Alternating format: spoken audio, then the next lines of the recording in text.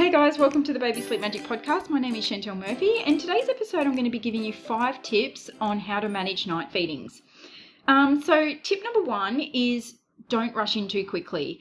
This is what I often see with families that I work with. They rush in too quickly. Get to know your baby's cries, because if they're doing interval crying, which tends to rise and descend, again, what you might be able to find, especially if it hasn't been 3 or 4 hours since their last feed, try to let them be. What might be happening is chances are they're trying to settle themselves back to sleep. And if you interrupt them, what may happen is you just may upset them even more, and it just, the opportunity for them to doze back off themselves may be gone. So look, unless it has been a good 3 or 4 hours, try to stall before attending straight to them. That's tip number 1. Tip number 2 is to keep the lights dim. Obviously, I wouldn't expect you to feed in pitch black because it can be unsafe. You need to be able to see what you're doing. You need to be able to, see around you in the environment.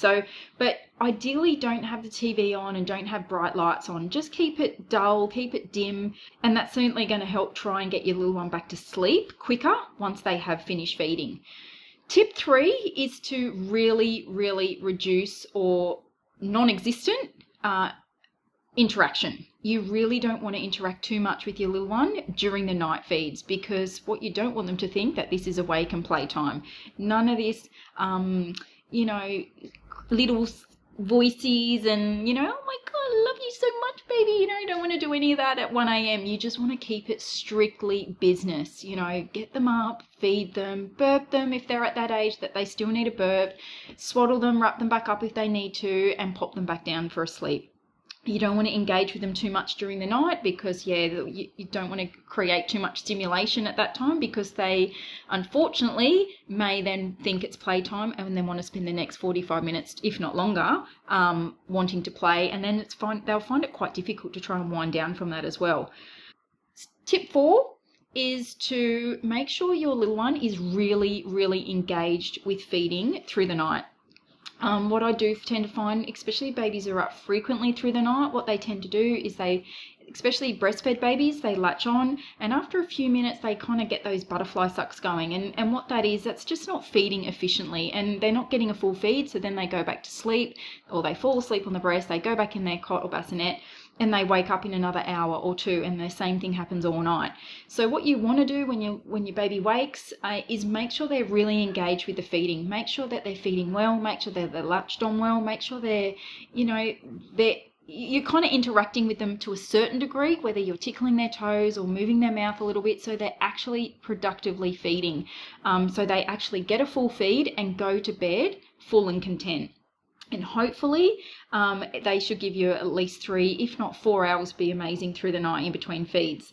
Look, my last tip, especially for babies who are formula fed, so bottle fed, is to have everything prepared before your baby is due to wake up for a feed. So as an example, if you are bottle feeding, have the bottles and everything ready, whether it's in the bedroom or in the ensuite or on a shelf in the room, somewhere close, so you don't have to go trumping through the house and turning lights on and sterilizing bottles and pouring formula into the tub and forgetting how many scoops you did. Like you want everything sorted.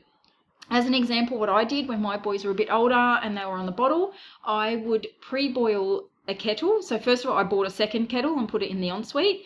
At around 6 o'clock at night when they went to bed, I actually boiled it from scratch, so I knew it was already pre-boiled. Then when they woke up anywhere between 10 and midnight, I had the scoops of formula already pre-scooped inside the already sterilized pre-bottle, which was already in the ensuite ready to go. So as soon as they woke up, I went into the ensuite, I pressed the button on the kettle, and it kind of reheated it for a little bit. I put my hand on the kettle to kind of temperature control how hot that kettle was. And it would only be on for a few seconds, to be honest. And when I could feel that it was warm enough for Bub, I would turn the kettle off, pre-pour the water in, which was warm water, but it was already pre-boiled from earlier. And voila, I would go straight into his room and I would feed them their bottle. And what I do recommend with night feeds, especially Bubba's over the age of about 4 to 6 months, if they're on solids, is to try and keep their bottles, if you are bottle feeding, to a minimum of about 100 to 120 mils. because babies and toddlers are very good at controlling their own calories. And what you don't want to do is be offering them too much milk overnight, and therefore they're not that interested in feeding or eating through the day. So there's no harm with feeding your baby overnight, even if they are on solids, because they might be waking up genuinely hungry. But you don't want to be offering them too much at night, because you don't want them waking up too full in the morning or not interested in food during the day. So look, I hope that helps. That's my 5 top tips for night feedings. So yeah, we have just launched a Baby Sleep Magic app. It's new. It only launched a week ago. We are very excited. It took 18 months in the planning to get where we are, and that has everything in it, everything that I just explained to you, obviously in a lot more detail, plus a whole lot more, from feeding guides, sleeping guides. We got an accredited dietitian that's done up some example menus and recipes. We have everything in there that you need for your little one, relevant from newborn to 4 years of age. So yeah, thanks again for listening, and I will speak to you in the next podcast.